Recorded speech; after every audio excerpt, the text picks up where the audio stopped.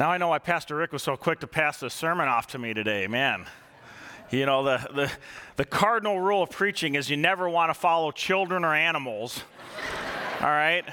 And then to top it all off, we got the farewell of one of our beloved friends, Lauren Miller, leaving us today, and then after that offering song, man, we might as well just pack it up and go home. I'm feeling pretty blessed today.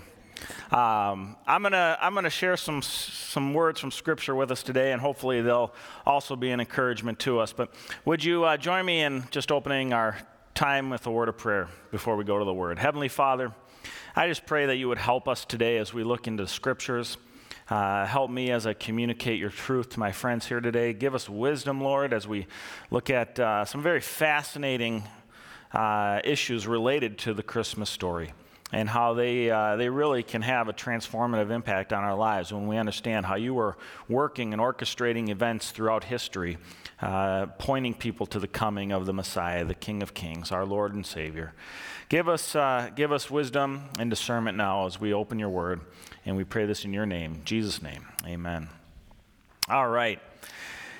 I don't know about you, but I've always been fascinated with history. Ever since I was a little boy, I loved reading accounts of famous historical adventures and famous figures throughout history. And even today as an adult, some of my favorite books to read are historical accounts of great events. And if you catch me watching TV ever, chances are we're going to be watching the History Channel, the Discovery Channel, you know, all those great shows that History's Mysteries, History Decoded. Caleb and I, we've been watching The Curse of Oak Island, these guys looking for these ancient treasures. And I love all things having to do with these great historical mysteries. And one of the great mysteries of history is actually related to the Christmas story. And it's a mystery of history that we often just take for granted because we read through the nativity story in the Gospels, and we kind of just go right over this very significant portion of the story that really has puzzled people for many years. And today I want to talk about this particular mystery and hopefully shed some light on this mystery for us, based on what God has told us in the Scriptures. And I think you'll find this really interesting this morning.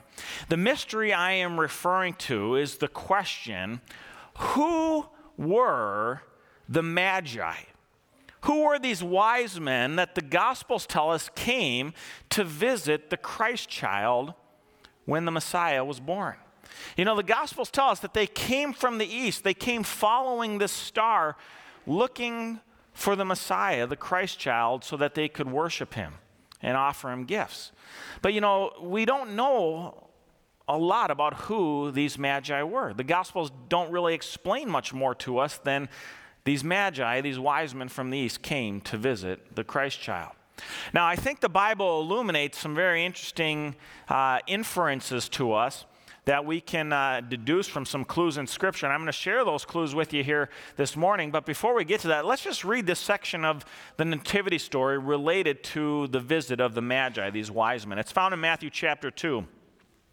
After Jesus was born in Bethlehem in Judea, during the time of King Herod, Magi, or wise men, from the east came to Jerusalem. And they asked, "Where is the one who has been born King of the Jews? We saw his star in the east, and we've come to worship him." When King Herod heard this, he was disturbed, and all Jerusalem with him. When he had called together all the people's chief priests and teachers of the law, he asked them where the Christ was to be born. "In Bethlehem in Judea," they replied, "for this is what the prophet has written. But you, Bethlehem, in the land of Judah, are by no means least among the rulers of Judah. For out of you will come a ruler who will be the shepherd of my people Israel." Then Herod called the Magi secretly and found out from them the exact time the star had appeared. He sent them to Bethlehem, and he said, "Go and make a careful search for the child. As soon as you find him, report to me, so that I too may go and worship him." After they had heard the king, they went on their way, and the star they had seen in the east went ahead of them until it stopped over the place where the child was. When they saw the star, they were overjoyed. On coming to the house, they saw the child with his mother Mary, and they bowed down and worshiped him. Then they opened their treasures and presented him with gifts of gold and of incense and myrrh. And having been warned in a dream not to go back to Herod, they returned to their country by another route. Very interesting story, the account of these wise men, these magi from the east who came looking for this Christ child, following this star. And it leads us to ask a number of questions. Who were these guys? Where did they come from? Why were they looking for the Messiah? Why were they looking to the heavens for a sign, a star to guide them? Where did all this come from? What was the background of this story? Now, we don't know a lot about these particular magi or these wise men. But as I mentioned a minute ago, I think we can deduce a number of things about them from what God's Word has revealed to us about them. Now, some quick history on the Magi. The Magi are an interesting group of people. Various historical accounts of the Magi go back over 1,000 years before the birth of Christ.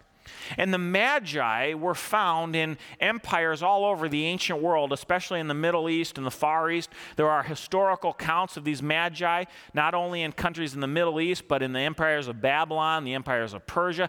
Even as far as India, we have accounts of these Magi, these wise men. Now, who were they? They were a priestly caste.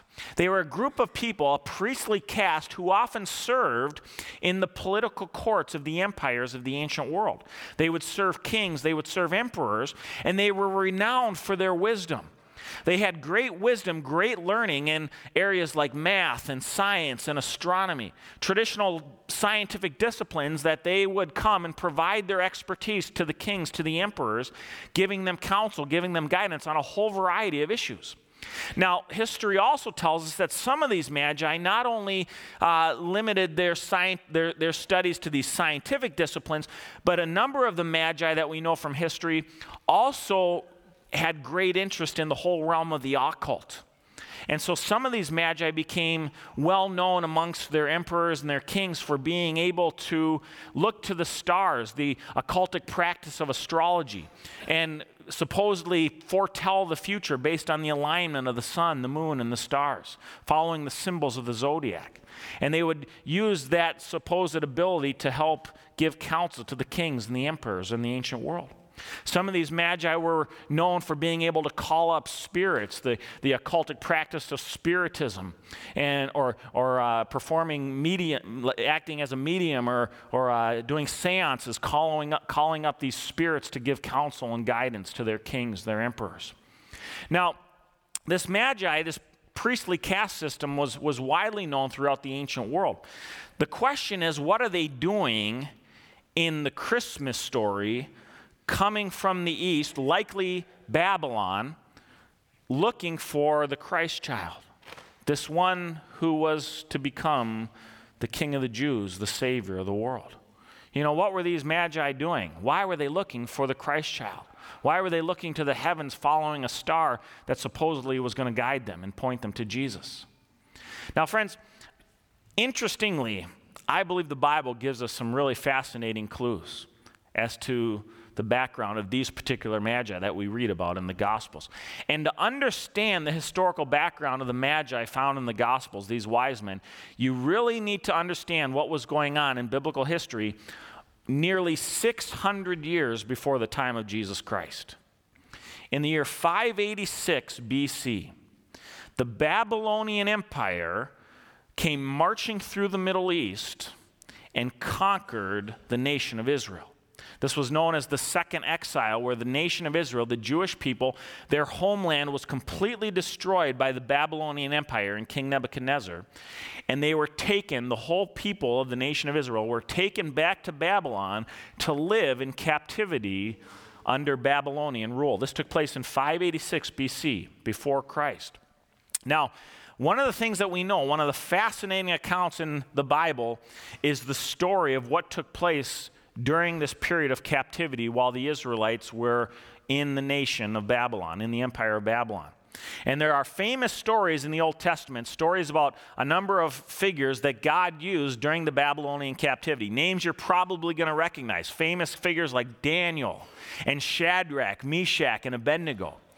These were men of Israel, young men from Israel that the king Nebuchadnezzar had specifically chosen. If you read the book of Daniel, he had chosen a group of young Israelite men to come out of the people of captivity to be trained up in the ways of the Babylonian sciences and astronomers and mathematicians. And they were going to be trained up to be part of the wise men, the Magi caste of the Babylonian Empire. Now, fascinating, if you read the book of Daniel, chapters 1 and 2, there's a story where King Nebuchadnezzar had a dream. And this dream troubled him because he didn't know what the meaning of the dream was. And so if you read the chapters 1 and 2 of Daniel, the king, Nebuchadnezzar, he gathered together all of the wise men of the Babylonian Empire, all of the Magi. And he brought them together looking for an interpretation of this dream. And the book of Daniel tells us that all of the Magi of the Babylonian Empire were stumped. They were puzzled. They couldn't interpret the king's dream. But there was one amongst the wise men, an Israelite named Daniel, who God had given a special prophetic gift to interpret dreams. And the king, Nebuchadnezzar, finds out that Daniel has the key to unlocking the meaning of his dream. And so Daniel comes before the king. He explains the dream to King Nebuchadnezzar. And King Nebuchadnezzar is so overjoyed because this Israelite, Daniel, has explained to him the meaning of his dream. Listen to what the king does for Daniel as a result of Daniel's ability to explain the dream. It's found in Daniel chapter 2, starting in verse 47. The king said to Daniel, "Surely your God is the God of gods and the Lord of kings and a revealer of mysteries. For you were able to reveal this mystery to me." Then the king placed Daniel in a high position and lavished many gifts on him. He made him ruler over the entire province of Babylon, and here's the key, and placed him in charge of all of its wise men, in charge of all the Magi. Daniel, this Israelite who believed in the one true God of the Bible, was given the title of chief of the Magi. He became the chief of all of the Magi in the Babylonian Empire. Friends, he was in one of the most prominent positions to influence the nation of Babylon that he could be. He was the chief of all of the most learned men in the empire. And friends, I believe that these Magi who came to Jerusalem nearly 600 years later looking for the Christ child, the reason that they came looking for the Christ child, I believe, is because they were following the teachings of their former chief Magi, the prophet Daniel. And I believe that in his position of authority over the wise men of Babylon, Daniel had explained to all the Magi in Babylon the Old Testament and the meaning of the prophecies, over 300 prophecies in the Old Testament that God had given his people, all dating at least 700 years before the coming of Jesus Christ.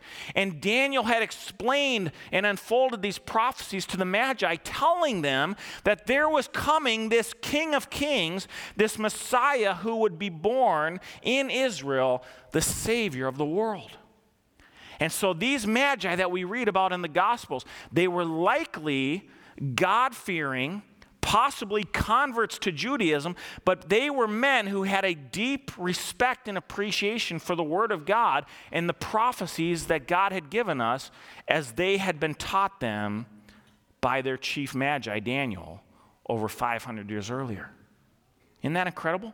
Now, this is very fascinating. Not only did Daniel teach these prophecies to these wise men, but history, secular history during the time of the birth of Christ, around the 1st century AD, secular Roman historians, the Roman historians Suetonius and Tacitus, they both have independent accounts in their historical writings. Now, these are secular guys, non-Christians.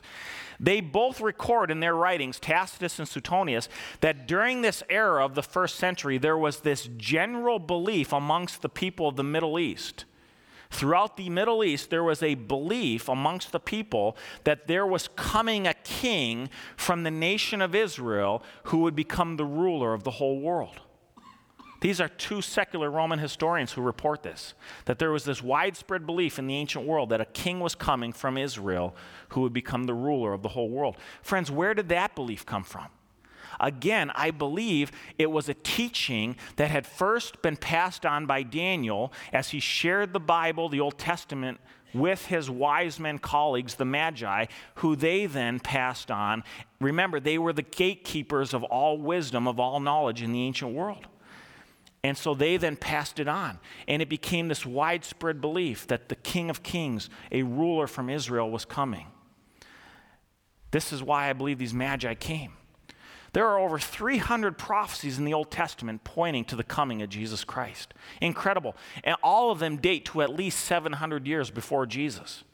We got prophecies in the Old Testament that Daniel would have taught the Magi. Prophecies like Genesis 12:1, that the Messiah was going to come from the nation of Israel.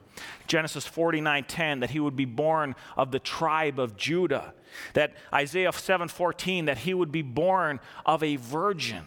Micah 5:2, incredibly, that he would be born in the town of Bethlehem. And again, friends, all of these prophecies were given to us in Scripture 700 years before the coming of Christ.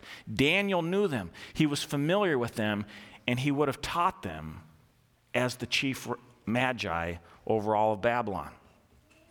So I believe, number one, what does God's Word reveal to us about the Magi? I believe, number one, that these Magi who visited Jesus Christ, number one, these were men who believed God's promises about the Messiah. Friends, there's no other way to explain why they're in the story, why they're there.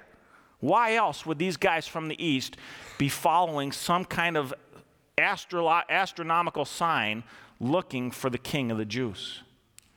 The only way that makes sense is if they had a knowledge of the Bible's prophecies telling of the coming of the Messiah. The second thing that we can learn about the Magi from the Bible, number two, these guys watched and prepared for the Messiah's arrival. They didn't just believe God's word that the Messiah was coming, but they had actively planned and prepared to go and visit the Messiah. They were watching, looking for him. What were they watching for? Well, they were watching for a sign in the heavens. They were watching for a star. And why were they watching for a star? This is fascinating. It's again, friends, because they knew God's word. They had been taught God's word by the prophet Daniel, and Daniel surely would have taught them the prophecy found in Numbers chapter 24 in verse 17. A prophet, an ancient prophet by the name of Balaam, had prophesied this over 1,000 years before the coming of Jesus Christ. I see him, but not now. I behold him, but not near. A star will come out of Jacob. A scepter will rise. A king will rise out of Israel. Over 1,000 years before the birth of Christ, God's word prophesied that a star would point to the coming king of Israel. Friends, why were the Magi looking to the heavens for a sign? It's because they believed the prophecies of God's word, that a star would signify the arrival of the Messiah, the King of Kings. Now the question is how did they know when they should be looking for this sign? Right? Remember, we're talking, these guys are, Daniel was giving these prophecies to the Babylonians over 500 years before Jesus arrived. So how did they know within that period of history when to be looking for this star? Were they just passing it down from generation to generation, twiddling their thumbs, maybe something's going to appear in the sky? No, I think they knew very clearly the exact time to be looking for that star. How did they know when the star was going to appear? Again, they turned to the chief Magi, the prophet Daniel.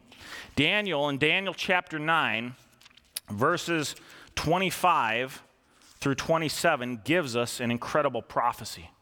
Daniel tells us exactly when the Messiah would arrive. So the Bible tells us not only is he going to come from Israel, not only is he going to come from the tribe of Judah, not only is he going to be born of a virgin, not only is he going to be born in the town of Bethlehem, the Bible prophesied for us exactly when the Messiah would appear.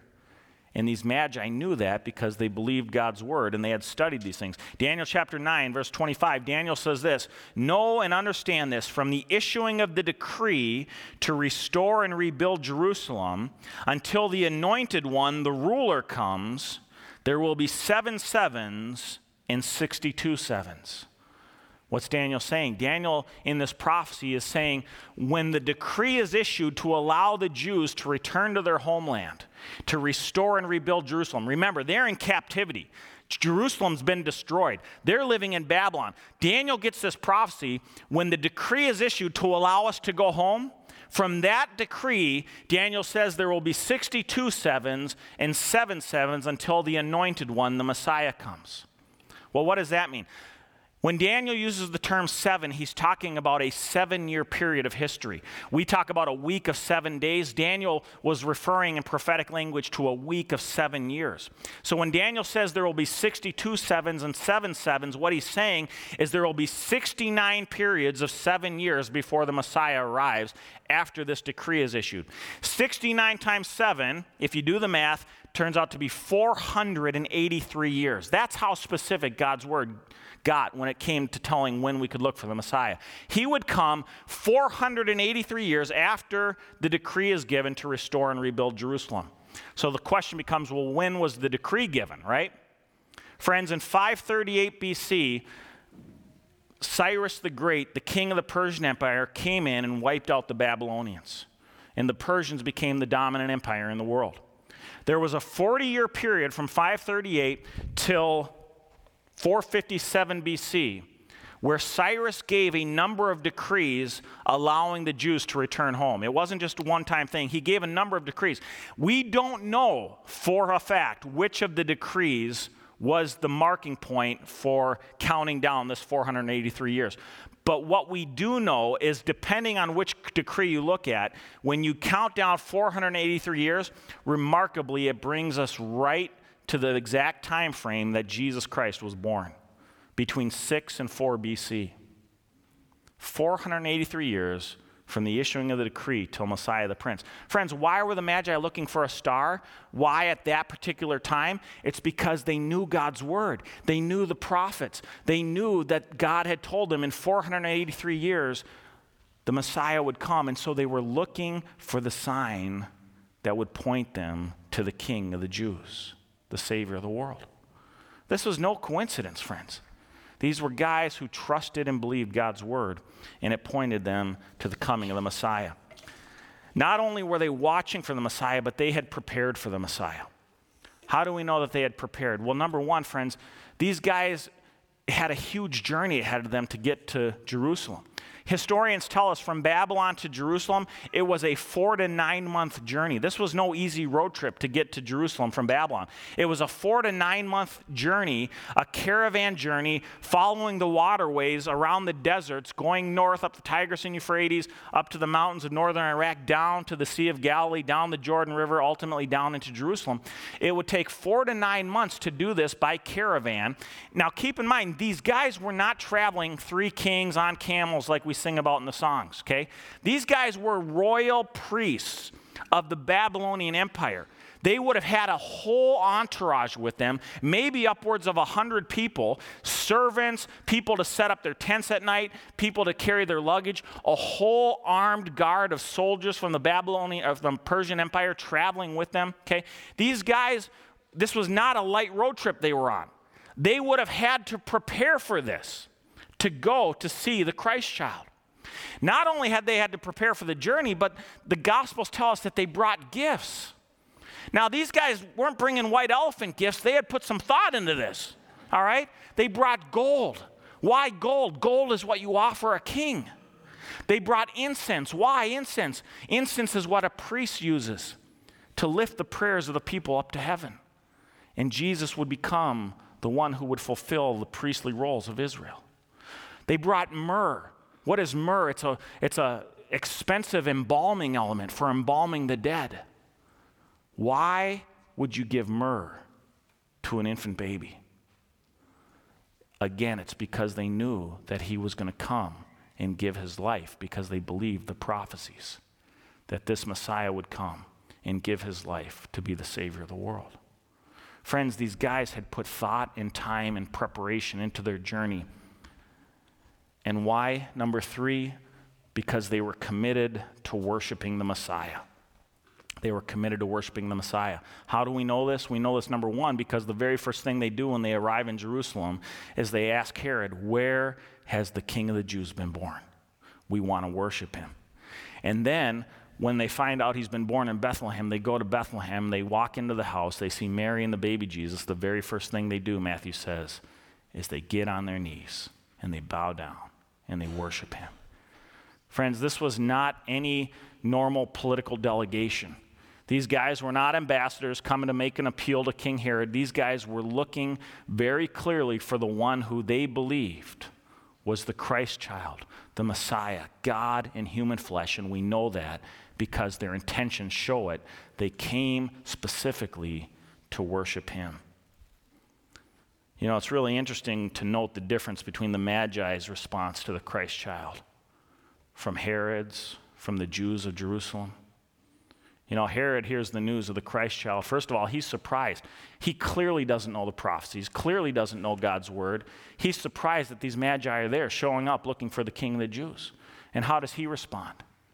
He responds with hostility. He sets up a plan to kill Jesus. The Jews of Jerusalem, they don't join the Magi on their caravan to Bethlehem looking for this King of the Jews, the Messiah. The Jews of Jerusalem, they respond just with indifference. All right, there's some Magi coming from the east. Only the Magi go and seek out Jesus, the Christ child. Very interesting how similar that is to many people in our world today, who we respond to Jesus Christ, some with hostility, some with indifference, and others go and bow before him. What's the difference? It all boils down to trusting and submitting to the Word of God. These Magi clearly trusted and believed God's Word. And they sought out the Christ child because they wanted to worship him. Friends, what can we say about the Magi's example for our lives today? You know, how can we apply this story of the Magi to our lives today? Let me suggest 3 questions this morning for each of us to consider. Number 1, do you believe God's promises about the Messiah?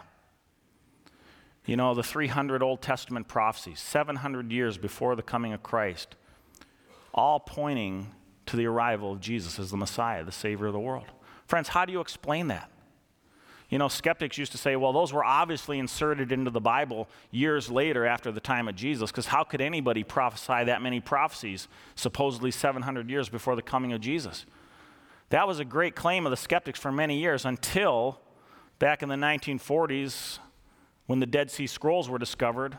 The Dead Sea Scrolls in ancient Israel, dating to 200 BC, copies of every book of the Bible except the book of Esther, partial or complete manuscripts. And guess what? Every single one of these 300 prophecies pointing to Jesus Christ as the coming Messiah, they're found in those Dead Sea Scrolls from 200 BC.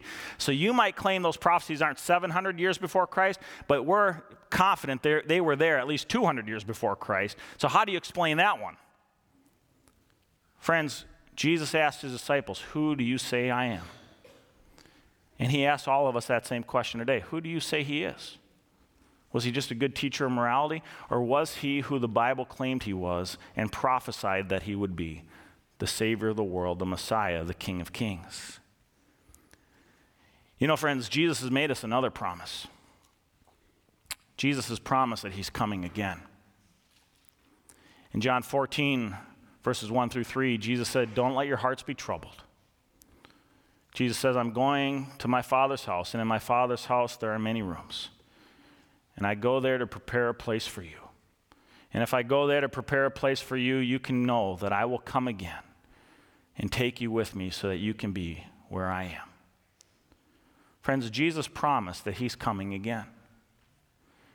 And I promise you, friends, I can tell you this with confidence. If God was faithful in keeping those 300 plus promises in the Old Testament, pointing to the first coming of Jesus Christ, you can be sure that he's going to keep his promise to come again. Jesus is coming again one day.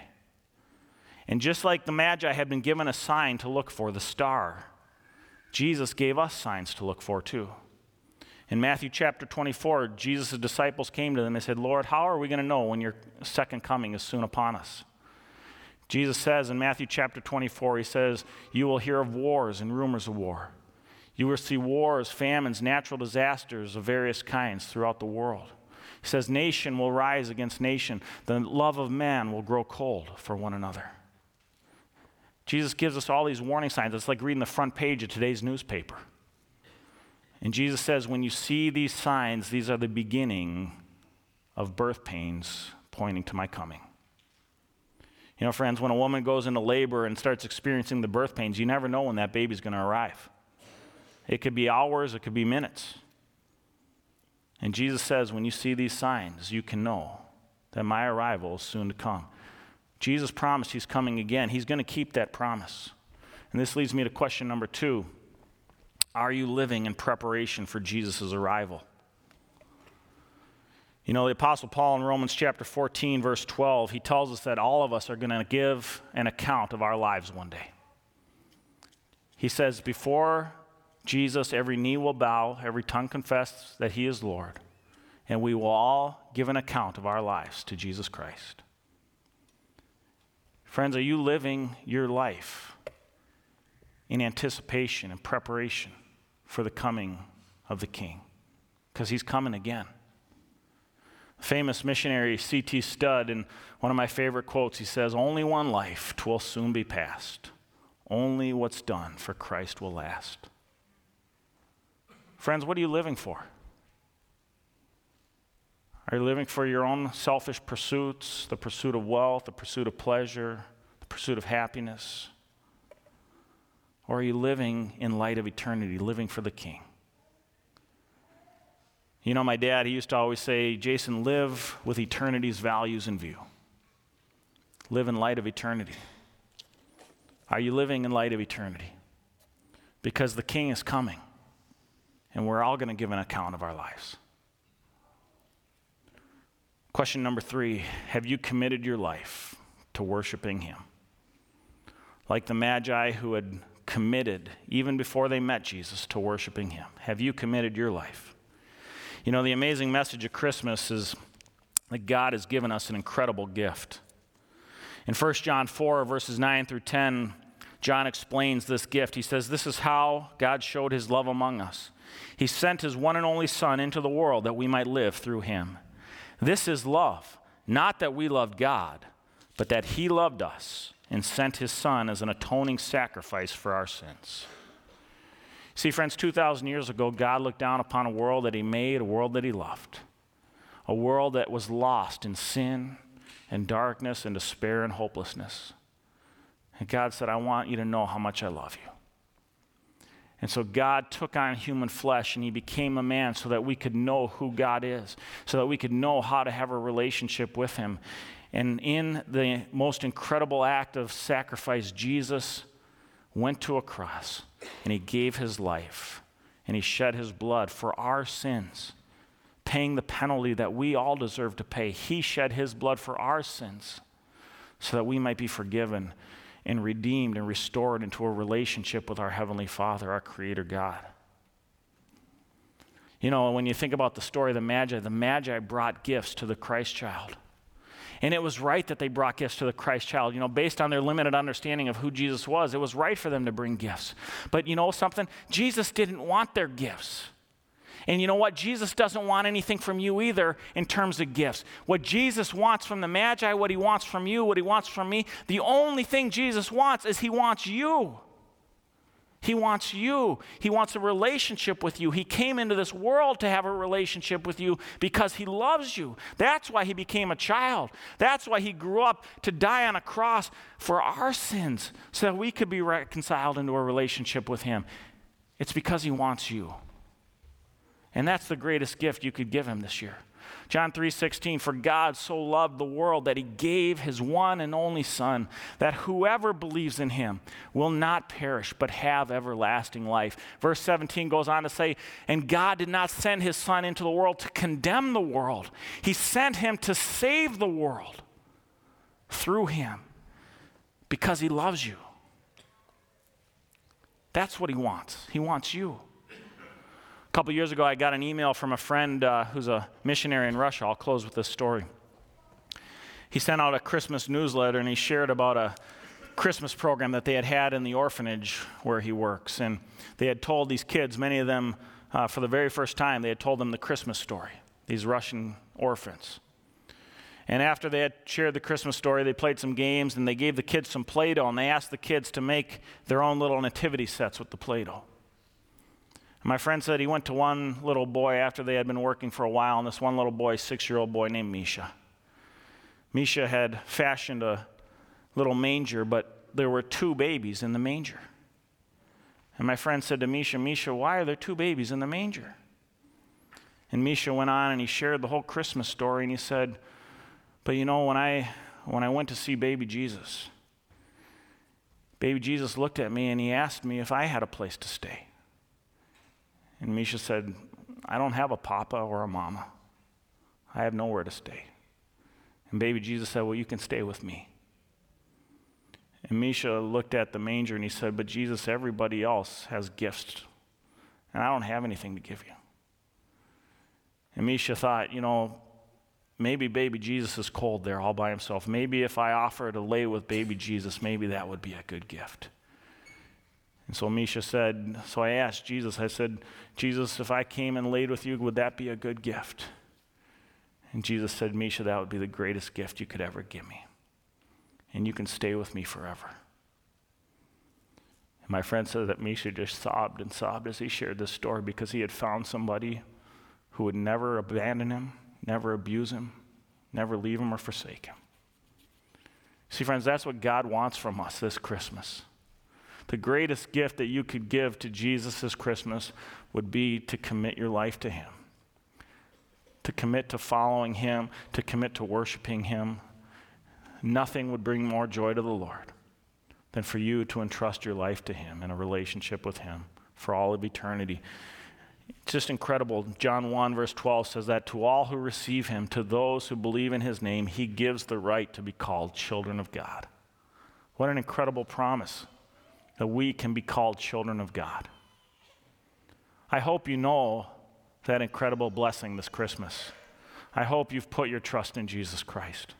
I hope you know the freedom, the joy, the love that's found in a relationship with him. And if you don't, let me encourage you to put your trust in him. Maybe even right here today. No greater Christmas present you could ever experience than to know the love of God. Let me close in a word of prayer.